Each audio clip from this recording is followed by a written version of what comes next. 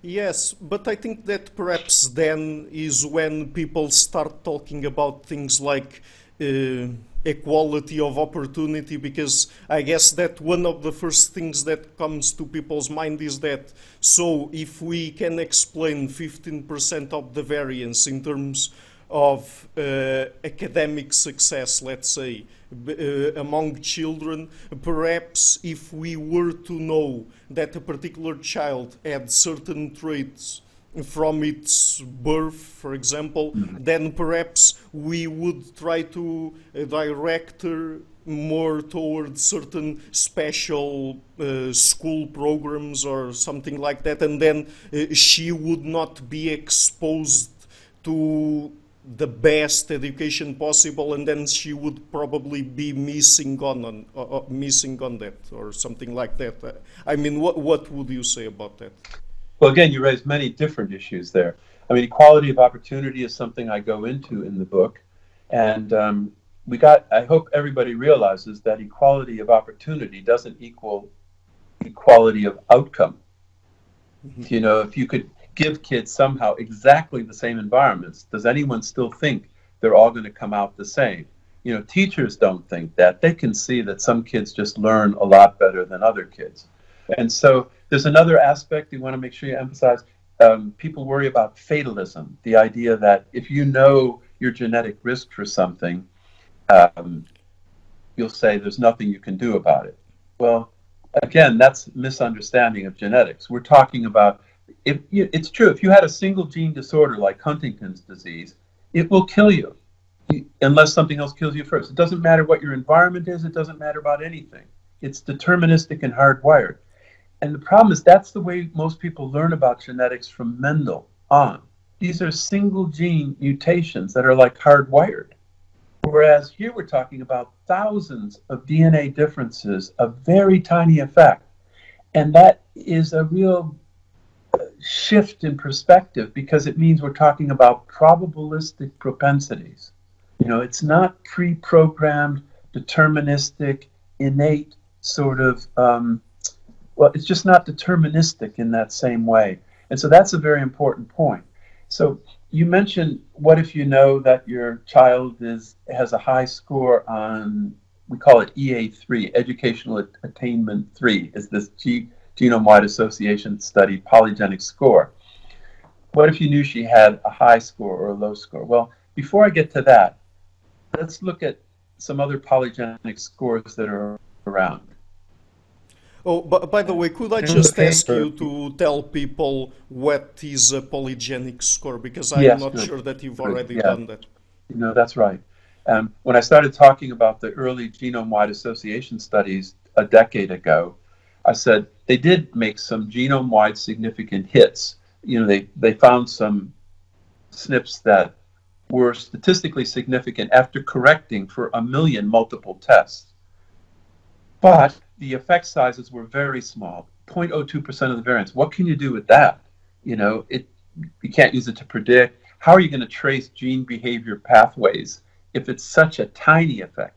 Well, the answer in the last few years has been to say you can put all those tiny effects together in what we call a multiple genetic score. It's what psychologists do all the time with items on a test. If we're measuring shyness, you don't just ask one question, you ask a few questions because no one item is going to be that predictive. It's only capturing one aspect of it, maybe. So you put them together and you score them on a test. You have to reverse them so they go in the right direction, so they all add up to a high score for shyness, for example. So that's all we're doing here, but we're adding up thousands of DNA differences. And the test then is how much of the variance does it predict in an independent sample? And so what the revolution in the last couple of years has been to say, don't just take the top hits, keep adding hits until you no longer add to the prediction in an independent sample. And when you take that approach, you end up adding tens of thousands of SNPs. So each of them have very small effects on average in the population. It could be that you and I have 5,000, 10,000 different SNPs that are particularly affecting our trait. But the point is, you can add them up, based on their effect size in the population, these tens of thousands of SNPs, and create a polygenic score that can predict the trait in an independent sample. And so in our study, we're predicting 15, 16% of the variance in these national tests of school achievement that all kids in the UK have to take when they leave school at the age of 16, at the end of compulsory education. So this polygenic score is very important that people get that, because that's where, as I say, the DNA revolution is going to hit psychology, because you can incorporate those in psychological research. And as I say in my book, they're going to make a huge difference in terms of clinical psychology as well. So you were asking about the negative aspects of this. And again, I'm a cheerleader. I see lots of good that can come from this. Any big discovery can be used for good or bad. We need to talk about these issues. But there's so many people talking about, I call them doomsayers, all the negative things that could happen. So before we talk about educational achievement, think about, say, cardiovascular risk. There was a paper in Nature Genetics a couple months ago that shows that you can predict your chances of heart attack with DNA better than you can with just about anything else. And so we have polygenic scores that are very good predictors. And you can show in the UK, 8% of the people are walking around with a polygenic score above the clinical risk. That is a 3-fold greater risk than average. And so some people are saying, isn't it unethical that we are not telling people that they have this polygenic risk for heart attacks? Because you can prevent heart attacks in lots of ways, just in terms of how you live, but also there are body scans and things that can be done that can tell you you really need to start treating this person now. Don't wait till they have a heart attack. So the really cool thing about polygenic scores is they're going to allow us to move towards a preventive approach rather than waiting till people have problems and trying to fix them. Well, that's medical, but that's where it's going to happen. I think the National Health Service is going to make polygenic scores available for everyone. In Finland, they started a program where if you go to the hospital and they take blood, you're asked, do you want this information to be made available? Do you want to participate in this research, but also to have the NHS provide that information, if you are at risk for something? And everyone wants to do it, and I think that's the way it's going to go. We'll do this medically, but then psychologically, all you got to do is do it once, and it's the same information, the same DNA chip can be used to give you right now, say 250 polygenic scores. And that includes things like depression. They're not as good. Schizophrenia is one of the better ones. Reading, cognitive abilities. So I think this is going to happen.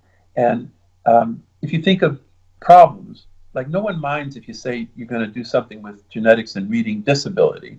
But if you talk about reading ability, people get more upset along the lines that you were saying. But what about some psychological things like alcoholism? If you knew you were at, say, a 5-fold greater risk of being alcoholic based on your DNA, I think that would be important for prevention, because you cannot become alcoholic unless you drink a lot of alcohol. So if you knew that you, or your child even, was at high risk for alcohol, you can tell your child, look, there might be this problem. It doesn't mean you're going to be alcoholic, but you're taking a risk. If you go out and drink as much as an adolescent with your friends as they do, they're not at risk genetically for being alcoholic, but you are. Now, it doesn't, it's probabilistic. You want to emphasize that. But would you want to take that risk? Because alcoholism we talk about drugs and alcohol. Alcohol is the worst drug around in terms of the damage it does to people and society. So that prevention, I think, is an important way of approaching this. So then you get to the hard one. What about educational achievement? And what if you knew that your kid had a low polygenic score for educational achievement? Well, this is the toughest case because we value that so much, especially university educated parents, have a lot of trouble, if their kid doesn't want to go to university. Well, you think of me and my sister. We're both, when we went to school, I loved it. I did really well at it. So I did it more and I loved it. And, she didn't. Well, suppose she had a low EA3 polygenic score. And do we want to force everybody to be on that same academic standard. And I think people in Europe are better than in the UK and the US. Those are the only two cultures I know. But I hear in Germany and Switzerland, I don't know about Portugal, that a lot of parents, middle-class parents, they wouldn't push their kids in an academic track. It's I don't know if you call it an apprenticeship track, but something where you learn some occupation like, programming, engineering. I think it's a much more secure post for a child, that they could get a job that will pay them a decent salary, that sort of thing. And so I think it is important then to even recognize that this academic sort of intelligence that we value so much, there are big differences there. And are we only going to evaluate people on that one standard, and make them do things that, like my sister, that she didn't really like to do? She knows she's not very good at it. Why does she have to keep beating her head against the wall and feeling like a failure? She ended up being a very good lab technician. She just loves doing robot-like repetitive things very accurately, very fast. She's happy as a clam. I mean, she makes a good salary, and she's probably much more secure in her future than a lot of, you think of poor PhD students these days and the uncertainty of their future. And really, fundamentally, do we need more professors, or do we need more plumbers and engineers and programmers and, people who are, it's said that half of the kids growing up now are going to be doing jobs that we don't even know exist now. So we need to be more flexible in our approach and not judge everyone against one standard. But it is hard when you get, if you people who adopt children. A lot of my friends, they spend all their life not getting pregnant, and then finally they're at a point where they want to get pregnant and they can't. So many of them adopt children. And I'm amazed at how many of them don't even think about genetics. They really do believe at some deeper level that all it takes is tender, loving care and, give the kids lots of books to read, and everyone's going to go to university and be brilliant. But, if they're lucky, they get a kid of average intelligence. But the average IQ of people with PhDs is 130. The difference between 130 and 100 is the difference between 100 and 70, which is borderline mental, intellectual disability. So the relative difference there is really great. And I find a lot of these parents have great difficulty with that, because they value this university education and academic training so much, and it creates real conflict. But what is going to be important about the DNA revolution is people begin to see how different kids in the same family are, because you're 50% similar to your siblings, but that means you're 50% different genetically.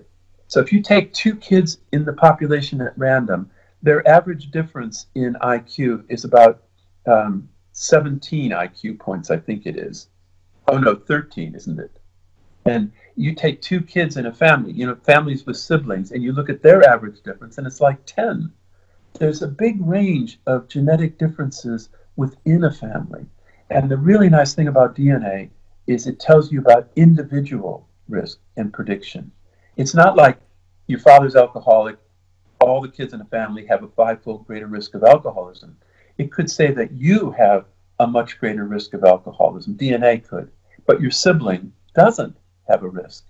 So I think the idea of using DNA to study differences within a family is going to be an important way to go here.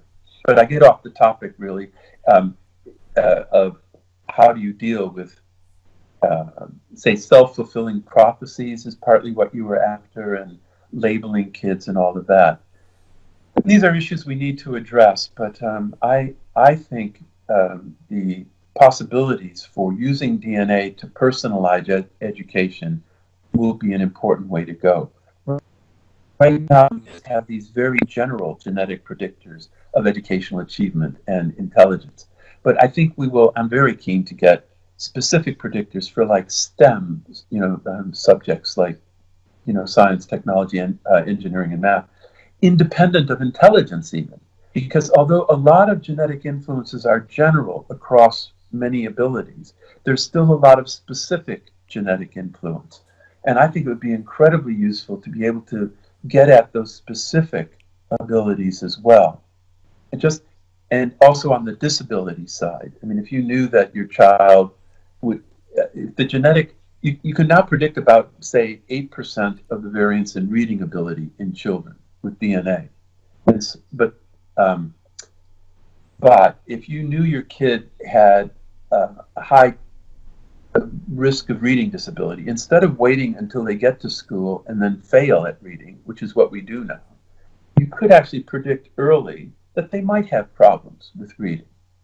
Yet we know most kids with reading problems at school had language problems earlier.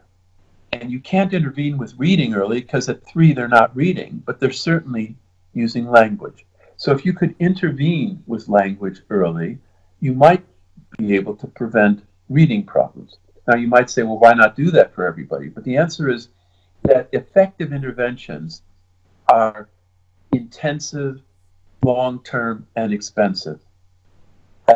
These magic silver bullets, these cheap little tricks, gimmicks that will change reading problems, they never work. So if it's going to be intensive and long-term, it's going to be expensive, and that probably means you have to try to predict which kids are most likely to have those problems, and then really go for it. Do whatever you can to help prevent these problems from occurring. So even in the educational realm, I can see a lot of positive advantages to the DNA. But as I say, I'm a real cheerleader for this stuff. I acknowledge that there are these problems and issues that we need to discuss. And again, that's why I wanted to write this book, to get people talking about these topics. Mm-hmm. Yes, and you've raised some very interesting points there, because I think that from a certain point on, we're no longer really talking about science, and we're moving on to perhaps ethics and social values and social norms. Because, for example, when you refer to the case of you and your sister, one thing that immediately came to my mind is that perhaps in the so-called weird societies, that is the Western, educated, industrialized, rich and democratic, that we put too much value into being intelligent by itself. And for example, perhaps there are many people, as you say, that would be perfectly happy with having a trade job, for example. And here in Portugal, sometimes it's very sad because people really devalue people who have those kinds of occupations, and perhaps only value people who go to university and are doctors and lawyers and politicians and dentists and university professors and other things like that. And I mean, there are also a lot of other aspects to consider, because, for example, someone might be high in IQ, but, for example, low in conscientiousness, and then that person might not be that good really in also pursuing higher education, let's say, because it's not only a matter of being very intelligent. It's also a matter of putting the work on and other stuff like that, and really following a schedule and things like that. Yeah. Right. Yeah. Well, I agree completely with everything you say. And as you say, this is getting out of the realm of science and into areas that I'm not an expert in. But in this book, I thought I had to address some of the implications, like in terms of equal opportunity, as you said, and meritocracy. Because in a way, the genetics suggests kind of paradoxical, has some paradoxical implications for some of these topics. So I go into that in the book. I don't know if we want to go into those here. But the first point I make, though, is that there are no necessary policy implications of finding genetic influence. That has to do with your values. You could have right-wing values, and you might actually stupidly probably say, if from a right-wing point of view, why not educate the best and forget the rest? And then society can have these people who make all these great discoveries. I think that would be very short-sighted, because the intellectual capital of a society is not just based on the few people who invent social media and things like that. It requires a whole infrastructure of people who can make things happen as a result of that. So the other perspective, though, like a Finnish model of education, is to say, let's recognize some kids are going to have a lot of trouble learning. And what will our values say? Let's put as much resource into the opposite end of the continuum, not the best, but the ones who have the most trouble, and do whatever it takes to bring them up to minimal levels of literacy and numeracy, because you no longer can participate in society unless you have those basic literacy skills. So it's a matter of your values, I think, and you hope that you can make better decisions with knowledge than without. But that may be a little Pollyannish these days. But I'm not that convinced that policymakers care that much about data, really. I mean, they can make their decisions, and if some data come along that kind of fit what they're saying, fine. But if the data doesn't confirm what they're saying, they're not too troubled by it, because they just want to make this difference. So it's an important issue, though, these policy-related issues. But I do want to emphasize that my thoughts about it are no better than anybody else's, because it's not my area of expertise. But I thought in the book I had to address some of these issues. Mm-hmm.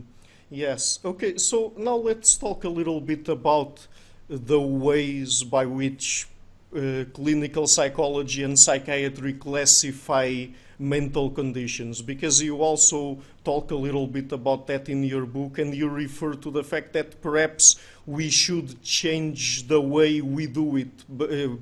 For example, instead of using a qualitative system of classification, perhaps moving on to a quantitative system, because it seems that these mental pathologies or diseases or conditions, whatever you want to call them, they occur in a continuum. Mm-hmm. Right.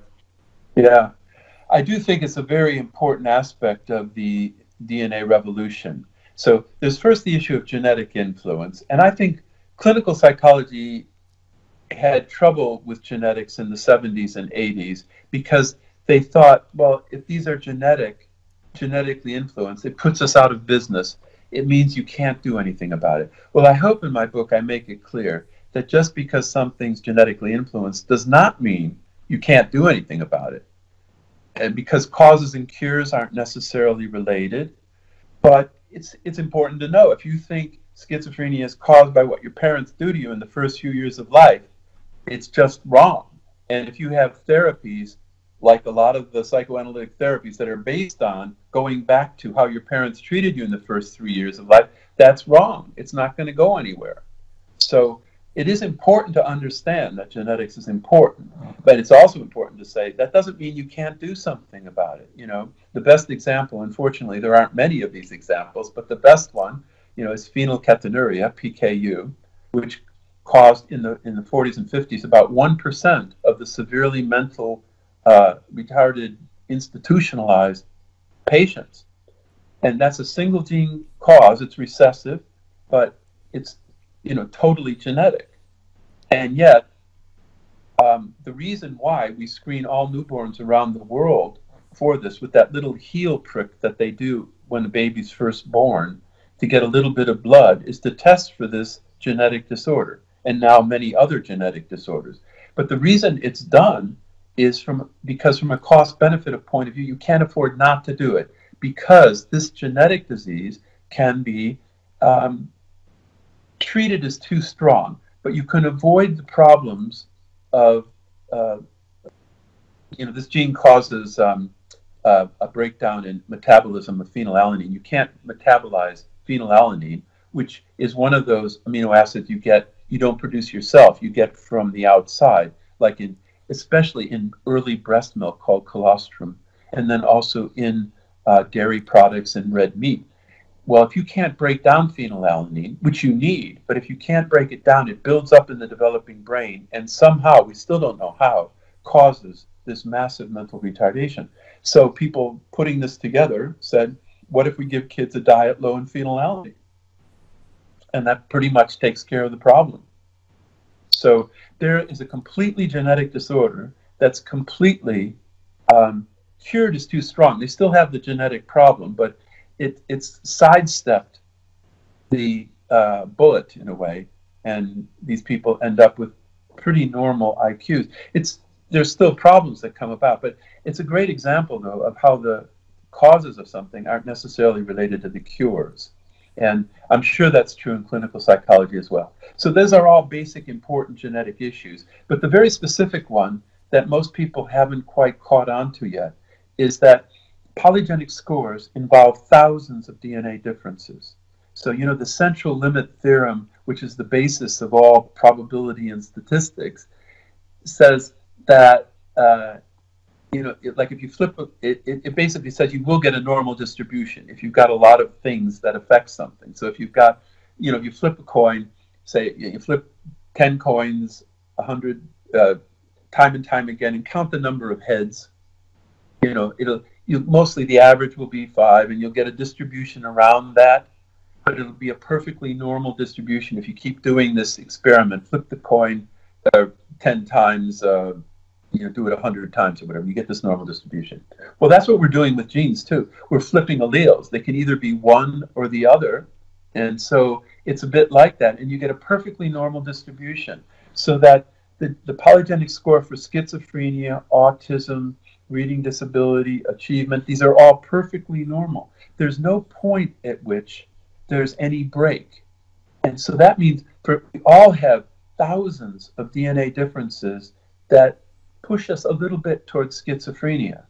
It's all quantitative, though. It's a question of how many. It's more or less. And the idea that we should find this cut point, threshold, that once you cross that, you're schizophrenic. And until you cross that, you're not schizophrenic. I mean, no clinician believes that's true for any psychological disorder, right? That it's, you know, alcoholism, obesity, none of these common problems are like that. There are genetic problems like that, single gene disorders. They are necessary and sufficient. They're either or. You know, as I said, you have the gene for Huntington's, it's dominant, it will kill you. So that's dichotomous, qualitative. But in psychology, we're only dealing with these common quantitative disorders. So that's why the chapter is called The Abnormal is Normal, in the sense that there isn't illness or not. And it really comes from the medical model, which says that we ought to start by this diagnosis, you know, do you have cholera or not? And then to say, what is the cause of cholera? And that works for a lot of medical diseases, and it works for single gene disorders, but it doesn't work when we're dealing with common quantitatively distributed traits. So there's lots of reasons not to like diagnoses, including, you know, it's like us versus them. You know, there are those poor schizophrenics, and then there are us normal people. And it's not. We're all schizophrenic to some extent. It's just a quantitative issue. And then the implications that follow are pretty amazing. If there are no disorders, that's what I'm saying. There are no disorders. There are only dimensions. If there are no disorders, there's no disorder to cure. All we can do is alleviate symptoms. It's quantitative. It's not, are you cured or not? It's a question of how much you can ameliorate the symptoms, how much you can prevent the problems from developing from this continuum. So there's 2 or 3 other examples of the ways in which polygenic scores will transform clinical psychology. But another one I mentioned before is prevention. Because with DNA, you can predict your height, your weight, your schizophrenic risk from birth just as well as you can now as an adult. And that means it's the perfect early warning system for preventing problems rather than waiting until problems occur. And there is increasing evidence that even with schizophrenia, certainly with alcoholism and some other problems, depression, if you can prevent these problems, if you knew your child's at risk for depression, say, for example, CBT, cognitive behavior therapy, is probably good for all of us. It's basically healthy thinking. Don't ruminate about all the bad stuff that have happened to you. Think about some of the positive things. Think about how you can change the things that are wrong. It's just common sense in a way, isn't it? Like healthy thinking. It's probably good for all of us, but it might be especially good for people who have a propensity towards depression, to stop themselves when they're getting into that rumination about, oh God, that was so terrible and I'm such a bad person and all of that. So I do think this prevention will probably be the way in which we polygenic scores will really make a difference in clinical psychology. But one other example is the idea that we'll move away from the idea of one size fits all in terms of treatment to thinking about personalizing it. Like, as soon as we get a polygenic score, say for ADHD, attention deficit hyperactivity disorder, so in America especially, but increasingly in England, not so much in the rest of Europe, I think, if a kid is diagnosed as ADHD, they're likely to get an amphetamine as a drug treatment, methylphenidate, Ritalin. And there are reasons why that probably helps kids. I mean, those of us from the 60s and 70s know that speed, amphetamine, helps you concentrate. So that's probably true too for ADHD kids. But if you could get a polygenic score that would predict which kids would profit from it and which kids won't, or this will really make a difference, if you could find a polygenic score that would predict which kids are damaged by it, because it's not a nice thing to be giving amphetamines to young kids, for lots of reasons. So if you didn't have to, that would be great. But if you shouldn't, that is, it could really have a negative effect on kids. Parents would demand this.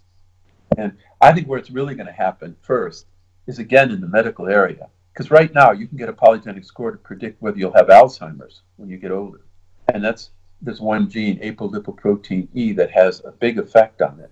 But with these direct-to-consumer genotyping services, right now, you can find out if you have this gene, this allele called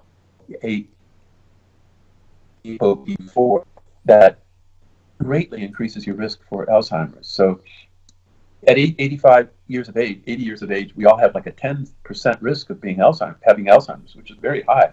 But if you have two forms, alleles for this recessive trait, if you have, for this gene, if you have two of those alleles, your risk goes from 10% to 80%. So that is, as these things go, that's a very big risk factor. So right now, a lot of people don't want to know. I find among my colleagues, you can do the direct-to-consumer testing, and you have to tick a box. Yes, I want to know my Alzheimer's risk score. You don't get it then. You still have to then later say, yes, I really want to get it. And then, yes, I understand what I'm asking about here. Because, it's a big deal if you found out you have an 80% risk of having Alzheimer's disease when you get older. I find you ask university colleagues about it, and they kind of split down the middle. Half of the people say, no way do I want to know. It would ruin my life. But the other half, which I'm in, I say, of course I want to know. I mean, there are things you can do, even though you can't cure it. There are things you can do, right? You could predict, you could plan for it, for example. You could plan socially, but also financially. You're going to need care later in life. And also it might make you, carpe diem, the idea, you might decide, well, I better really enjoy my life now because later in life I have this significant risk of having Alzheimer's, which, at least you could say, well, you gotta live a long time before you get the Alzheimer's. But what if now with this polygenic score, the problem right now is you can't do anything about it. I mean, the one thing you can do is avoid boxing and head injuries. That's the only known environmental cause, or it's a small effect, but it does have an effect. But what if someone came along with a drug that, like most of these drugs, they don't fix the problem once it occurs. But if you could take a drug early in life that could prevent or at least ameliorate or stall the onset of Alzheimer's, everybody would want to get this polygenic score. So I think that's where it's going to happen. And then it will eventually spill over into psychology. Because really, is Alzheimer's a medical disease?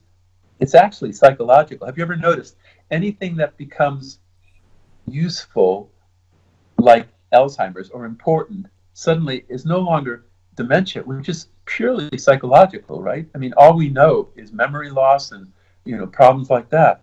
These are psychological problems, but this is a medical disease. Yeah, okay, the brain is messed up, but the brain's involved in everything in psychology. That doesn't make it a neurological disorder. So it is psychological. But I think more and more, this polygenic score revolution is going to flow over from the medical area into psychology, because once you get your DNA, you can use that to get any polygenic score, including psychological polygenic scores. So another reason. So these are all ways in which the DNA revolution and polygenic scores are already beginning to transform clinical psychology. I'm glad to have a chance to talk about that, Ricardo, though, because I do get a few clinicians who write and say, well, what good is any of this? And, finding DNA, because I get it from teachers too. You get this kid who's hyperactive and having reading problems. I mean, what good is this stuff for that teacher in that classroom? And, fair enough in some ways. I do think it's important for a teacher or a clinician to say, well, we don't just blame the person or the parents. We realize people are different genetically, and that kind of changes your perspective a bit. You're not thinking this kid is just a terrible kid or the parents are terrible parents. You realize kids are just different genetically.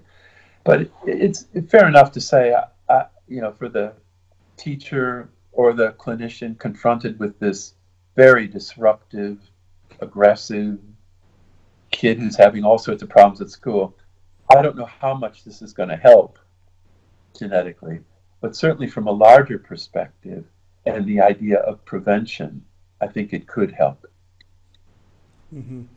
Yes, and now that we're talking about clinical psychology, could it be possible that perhaps two problems that it has, and and perhaps the other things, the other problems stem from this, is that on the one hand, perhaps they rely too much still on patients' reports. That is, they ask people to tell them about basically the main events in their lives and things like that. And I mean, they haven't yet incorporated properly these genetic tools into their practice. And of course, if they ask people to talk about their lives, that's all that people can do, and people can't really tell them about their genetics. And on the other hand, perhaps it could be possible that clinical psychologists also have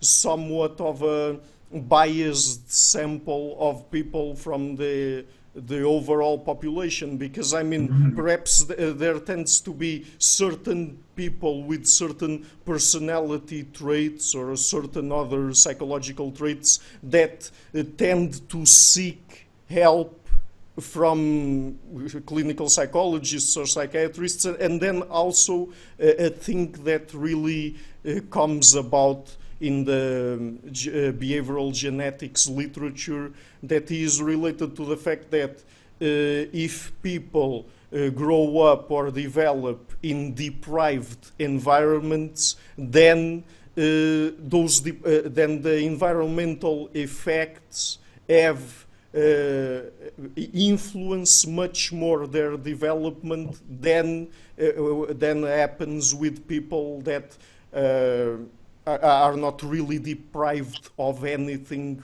when they're developing, and then perhaps that's when we obtain larger genetic effects. So I mean, does any of these make sense? Or Well, absolutely. You raised several different questions there. I don't know if I can keep track of all of them, but the first one was about clinicians only working with symptoms. So the only way you know about depression is the person tells you they're depressed. And what's interesting about polygenic scores is this is not a symptom, it's a cause, it's a predictive cause. And that's a different ball game for clinicians. Yeah, it doesn't explain everything. You can get people with high polygenic scores for depression who aren't depressed. But wouldn't it be good to know if the person you're seeing has a high genetic score for depression or not? I mean, that ought to tell you something. You'd think the person without a high polygenic score might have more environmental causes of it. I mean, causes and cures aren't related. Just because it's genetic doesn't mean you have to give them drugs for depression. It's just, surely that's got to be useful information, the polygenic score down the line. So I don't think clinicians should think about genetics as being somehow in opposition to what they do. It's got to add to their ability to detect problems, and also, again, to think about prevention. Rather than being a clinician waiting for people to get depressed and suicidal, wouldn't it be so much better if we try to get out in front of the wave and prevent problems from occurring? And there's a lot of interest in doing that, in clinical psychology. I mean, especially here in England, it's actually a very big program to try and, identify people who are at risk for depression and do something about it before they're depressed. So that was just the first question you asked. And, again, I don't disagree with anything you said about the rest of that question, but perhaps you can, if there's a specific question you wanted to ask me in that last bit of what you were talking about. Yes, perhaps about the behavioral genetics part, the one about people who grow up in deprived environments, perhaps having their behavior having bigger environmental effects there. Perhaps, I mean, they could be deprived of food, of water, of hygiene, of healthcare. I mean, many very different things, but perhaps those are the cases that are the most extreme ones in terms of developing a full-fledged mental condition as the ones that we find in textbooks or something. Yeah. Well, again, we're only studying the populations we study. And so if you talked about a society in which people are really at the limits of environmental, if you get kids who, like the orphanage sorts of studies that are done, you could have a big effect. And so we're only studying this normal range of variation, and we're saying these systematic environmental influences don't seem to be so important. But it's kind of hard to believe, isn't it, that severe neglect wouldn't leave marks on kids. But even there, like in these Romanian orphanage studies that my colleague Mike Rutter works on, where they came from Romania, and these were the worst sorts of institutions you could imagine. But the amazing thing is so many of those kids end up being perfectly fine. Now, how do you explain that? Is it a resilience? Is it a genetic resilience? So on average, that would have a pretty bad effect, as you could imagine. But there are still big individual differences, and fortunately, not many. I've never seen environments 1/10 as bad as those orphanage environments. So in the range of studies that samples we look at, it's probably not a significant contributor to environmental influence. But again, we're only describing what is. We're not saying what could be. And surely we could devise ways of screwing kids up. Like people often say, well, but if you lock them in a closet, that sort of thing. Well, that's what could be. And we can't really speak to that. Mm-hmm. Okay, so perhaps just one last question. According to the current state of the art in terms of identifying the genes through genome-wide association studies that are associated with certain particular psychological traits, would you say that perhaps from what we know by now, it would justify in the near future using gene editing technologies to go to the specific genes and trying to altering them to prevent certain conditions like I don't know, for example, Alzheimer's or the risk of developing depression and things like that. And I'm not asking you about the ethics nor about Yeah. if the gene editing technology works or not. But from what we know in terms of the percentage of the variation that is explained by the genes that we've already identified with the several different psychological traits and conditions, what would you say about that? Well, CRISPR, these gene editing techniques that have just come up in the last few years are amazing in their potential for editing specific bits of DNA. What we're already seeing, though, is that it's a bit more complicated. Sometimes there are unintended consequences, but it's still an amazing technique. But how is it ever going to work if what you're talking about are thousands of DNA differences? And you could see where you could change an embryo where, it's a few cells, or with sperm and egg where there's just one cell basically in the initial zygote. You could see doing gene editing there for a single gene disorder. But how are you going to do it if there's tens of thousands of genes? And the other thing is, unless you're doing it with that first cell or the first few cells, how are you going to change the trillions of cells in our body? You can't.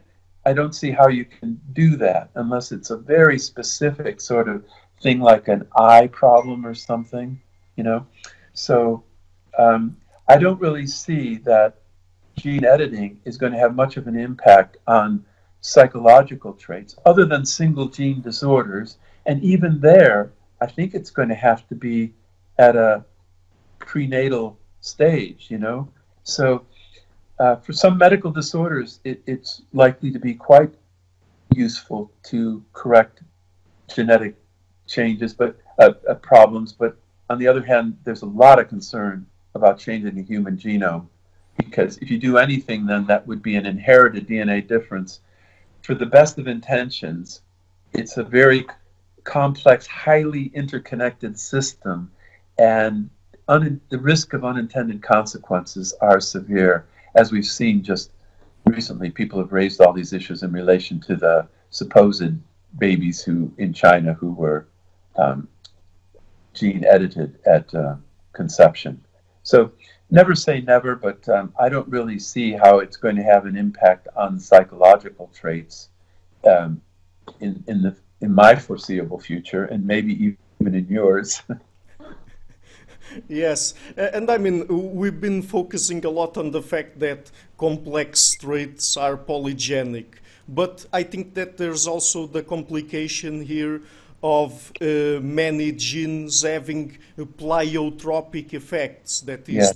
that they interact with several other products and give rise to different traits, being them psychological or strictly physical. So, I mean, if we were, for example, to identify 7 genes that if we were to alter them, it would improve our IQ in, I don't know, 1 or 2 points. But if at the same time we were to know that it would raise the probability of developing neurological disease, for example, in 40%, perhaps it wouldn't be worth the risk, right? Yeah, that's what unintended consequences. But I'm glad you raised this point about pleiotropy. The two big principles in genetics. One is pleiotropy. Every gene does lots of different things. Sometimes we call this a gene insulin receptor. Well, all these genes do many different things. So that's pleiotropy. But the converse of that is the other rule called polygenicity, polygenic. That is, any trait is influenced by many genes. So if each DNA difference affects a lot of traits, then each trait is going to be influenced by a lot of these DNA differences. And those two things make it very difficult to see how you're going to trace pathways from genes to brain to behavior. People will try to do that, and that's great. But I think it's the reason why changing the DNA of any bit of the genome, the probability of unintended consequences for somebody is pretty severe, I would think, because there are no simple gene-brain behavior relationships. Mm-hmm. Okay. Okay, so Dr. Plomin, just before we go, apart from your books and the other things I've already referred to in the introduction, would you like to tell people what are some of the best places on the internet if they want to have to get in touch with more of your work? Well, I think it would be interesting for people to read the dozens of reviews I've had and interviews. So if you just Google Robert Plomin and then you do the news thing, you can click on news, then that's a really good place to start, because a lot of those reviews are very thoughtful, very extensive. Some are like 5-page sorts of reviews in the Times and that sort of thing. So I think that would be a great way of getting more familiarity with this area, and then that would lead to more in-depth study if people wanted to do that. I should also say that in the back of my book there are 60 pages of notes that document all the things I talk about, and refer people with web links. All of the articles, everything have web links. So it would be people can learn as much as they want to learn about it. And then also for real serious students, there's the textbook that you mentioned, Behavioral Genetics. So that's another way to go. But it's really an up and coming area. And what excites me is that it's not just behavioral genetics now in psychologists. These are some of the hottest stuff is being done in behavioral economics, and I think eventually, I hope, in education as well. But sociology, I mean, a lot of areas are finally getting the genetic message. And in part, I think that's because of DNA. You can just ask questions you could never ask before. So I think we're just starting to see the effect of the DNA revolution in all the behavioral sciences, actually in all the life sciences. The problems we're addressing, missing heritability, finding genes for complex traits, these aren't psychological problems. These aren't even behavioral issues specifically. All the life sciences, medical sciences, biological sciences, these are the same issues that we're all addressing. So some of the brightest minds in science are tackling these issues, and that makes me even more optimistic that the pace of discovery in this area is going to increase. And also, I think, I sort of wanted to get this point in, looking back on this 5 years from now, certainly 10 years from now, we're going to realize how little we knew, and I find that tremendously exciting. A lot of areas of psychology are boring. It just seems like it's the same old stuff. You don't solve problems, you get bored with them, and then you go running off in some other direction with some other fad. And what I love about the genetics in psychology and everywhere is that it's progressive. We're building information, and we make mistakes. You got to go back and reconstruct stuff, but it is very progressive. And the technological changes have just dramatically upped the rate of progression in this area. So I wish I could be a student now, and just starting the career, because this is, it's just going to be amazing, I think, in the next 10, 20 years. Mm-hmm. Okay, very good. So, Dr. Plomin, I would really like to thank you for taking the time to be here with us today. And I mean, it was really a pleasure and an honor to be able to talk to you. I've been a really big fan of your work, so. Well, thank you, Ricardo. It's really great talking to you, too. I've done a lot of interviews, probably about 50 or so in the last few months, and it makes such a difference to talk to someone who knows the area a bit. I just had an interview the other day where someone just said, well, I understand you have this book that's come out. Can you tell me what it's about? You go, oh, no. Because I realize I can't do short interviews. That's why I appreciate an interview like this. it's just too complicated to try and get across in one of these television interviews, which if you get 5 minutes is considered incredibly long. And so I'm just not doing those anymore because you can't do justice to the complexity of these topics in short little sound bites. So that's why I really appreciate an interview like this and an interviewer like you who knows their stuff. So thank you very much, Ricardo. Okay, thank you. Hi everybody, thank you a lot for watching this interview until the end, and also, by the way, for coming to my channel. As you might have noticed, I've started this channel in February 2018 and have been putting out regular interviews with academics and intellectuals from a variety of fields. To keep this channel sustainable, I would like to ask you to please visit my Patreon page and to consider making a pledge. Any amount, even if just $1, would already be a great help. Otherwise, and if you like what I'm doing, please share it, leave a like and hit the subscription button. I would also like to give a huge thank you to my patrons Karen Litzke, Anne Blanchett, Per Helga Larsen, Lau Guerrero, Chantel Gelina, Jim Frank, Francis Ford and Hans Frederick Sunda. Thank you for all.